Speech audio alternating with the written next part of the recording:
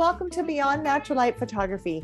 I'm your host, Sandra Cohn, and on this podcast, I'll share my tips and tricks for mastering light, both natural and artificial, as well as what I've learned over the past 20 plus years as a professional photographer about building a standout brand, marketing yourself in an honest, authentic way, and building a profitable photography career without hustle or burnout. I'm going to invite you to eavesdrop on conversations that I have with the photographers I coach, as well as from other industry experts, so that you can gain real life, actionable advice about building the business you want and the life you deserve. So thanks for being here, and let's get started.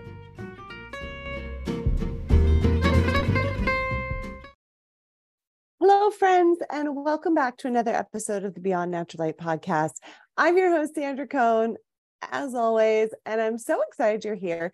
Today, I want to talk to you about transitioning from a full-time job or even a part-time job into becoming a full-time photographer. Now, this is something that the people that I coach and mentor have asked me over and over again through the years. And actually, I just had a mentoring call a few weeks ago with one of the photographers inside Sandra Cohn Certification. And this question came up for him.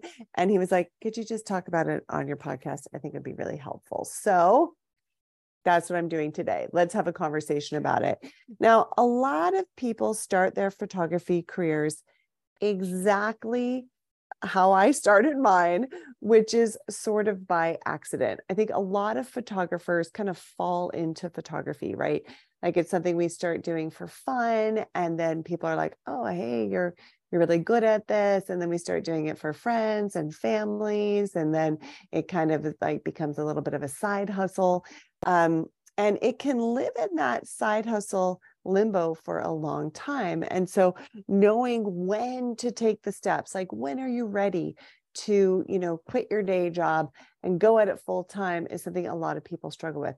Something that I struggled with, when I started my photography career, I didn't know it was going to be a photography career at the time. But when I started, I was a full-time public school teacher. I was working for Seattle Public Schools. I was teaching kindergarten at the time. And like I've just laid out, photography was something that I'd always loved, something that I'd always been interested in, something I'd always done. And I was taking pictures for fun at the time, my friends or whatever. And one of my friends, Ginger, was pregnant with her first baby, and we did some maternity photos of her. And she was the one that was like, hey, maybe you should do this on the side as a way to supplement your teacher income, because I wasn't making a lot of money as a teacher. And so I did. I started offering it on the side, and it kind of took off, right? So that's how it started for me. And then it took me a while. It took me about 3 years until I decided to quit my teaching job and become a full-time photographer. So I'm happy to share my story with you and how I came to that decision. What I told Kyle, who's the photographer I was just talking to about this, is that, there's no right or wrong way to do this. There's no like, this is how you're ready to like quit your job and become a full-time photographer. It really is a very personal decision. And there's a lot of factors that you have to take into play, but I will share my journey with you and my story with you. Maybe it will be helpful. So like I said, at the time, I was a teacher, a full-time teacher. And, when I got started teaching, and probably still now, I haven't taught for almost 30 years at this point, 25 years. We didn't make a lot of money. And that was one of the reasons why I'd started, doing photography on the side. My first year teaching, I actually qualified for food stamps, which is absurd. So I wasn't making a tremendous amount of money, but I did have healthcare and I did have security. And so when I realized that my side hustle from photography could actually become a full-time job, I sat down and I did the math. I was like, okay, if I'm going to pay for my own health insurance, if I'm going to replace my teaching income, and then also replace my teaching income with the supplemental income that I've been making from photography, like what that number is, what do I need to make for all those three things per month so that I can support myself, in a way that I want to live, and pay for healthcare and all the things through my photography. And so I started with that number, like, this is my financial goal, this is what I need to be making, and not even making gross, right? Because like, you make money from your business and that's gross, but then you have business expenses. So I was like, what do I need to be making net? So what do I need to be making that I bring home every month in order to meet that criteria? And so I figured that out first.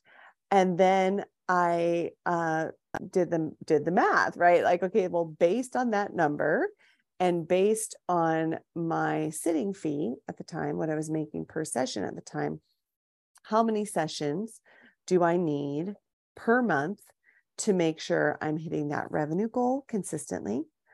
And so then I figured that out, and then, kind of reverse engineer it from there. And it's like, okay, well, what do I need to be doing to make sure that I am consistently and predictably getting that number of clients in per month so I can hit this revenue goal each and every month? And so that's how I did it. And figuring that stuff out, figure out those numbers, it kind of launched my interest in business and marketing, which now I'm obsessed with, right? Like, I love business and marketing. But at the time, I had no background in that. But it really became apparent to me. It's like, if I'm going to replace my job and I need to make this money, that means I need this amount of clients. And how am I going to get those clients? And I think that that's the question that it always comes back to. It's like, okay, well, how are you going to get the clients? How are you going to get butts in the seat, to be able to make that money?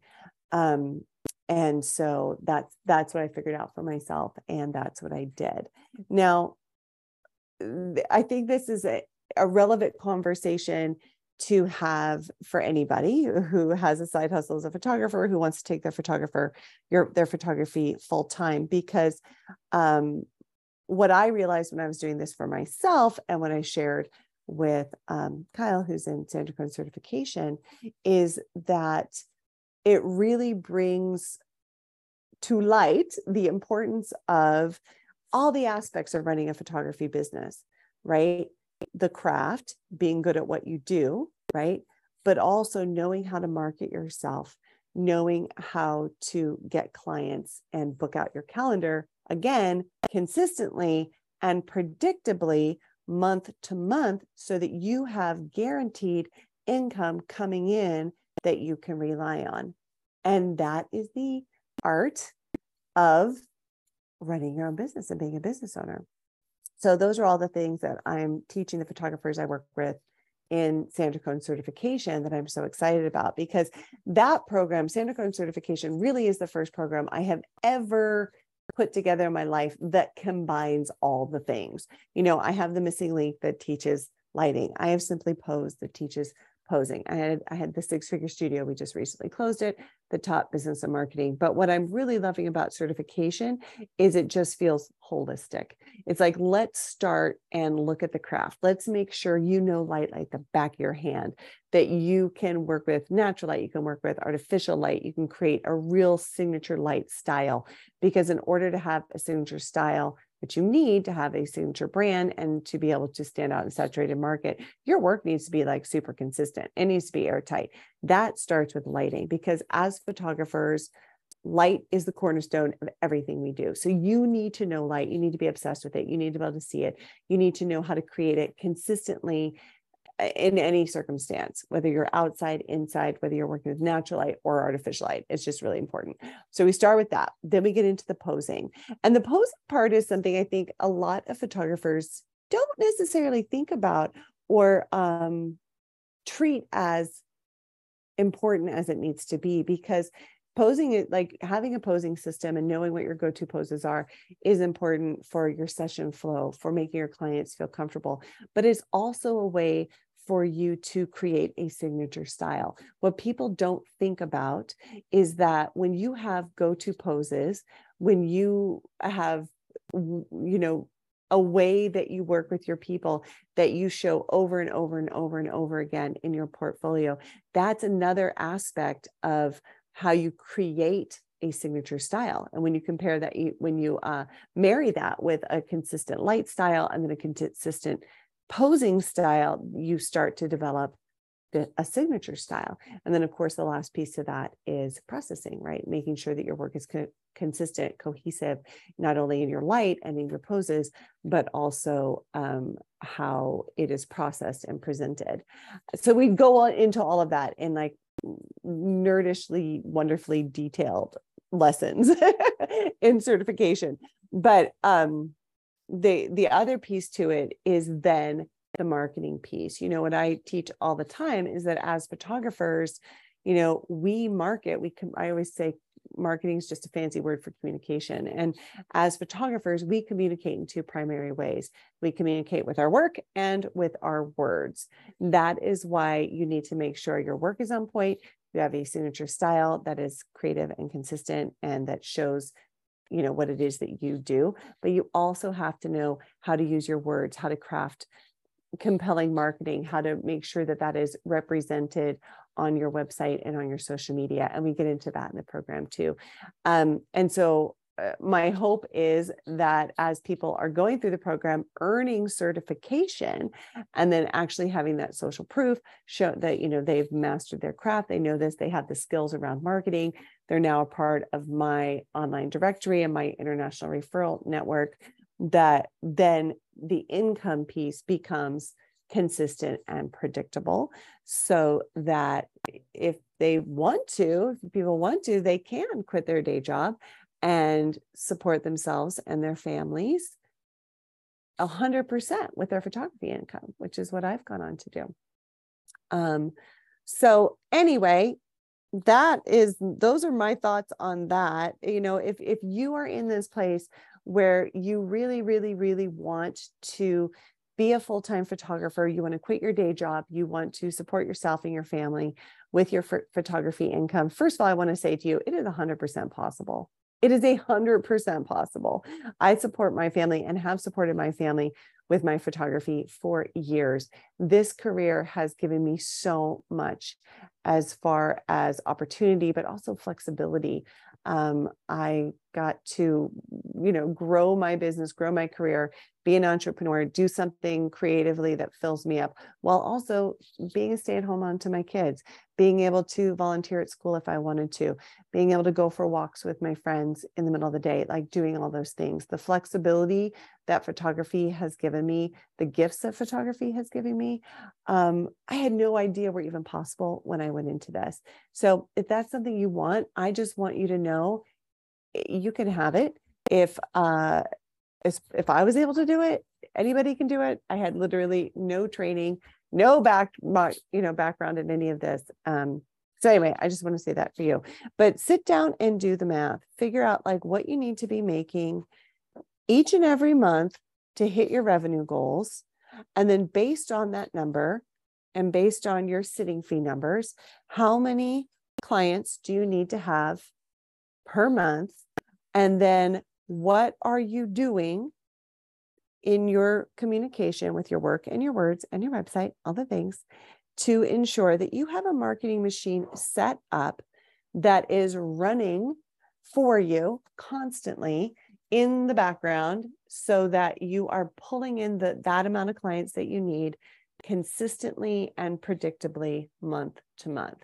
And of course, if you need help with that, would love to help you with that. Just let me know. Santa Cruz certification is currently closed, but we are opening enrollment up probably in the fall. So follow the link that I'm going to share in the show notes.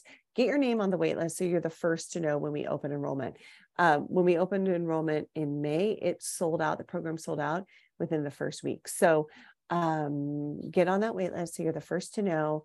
Hope this was helpful or interesting, and I'll be back next week with another episode.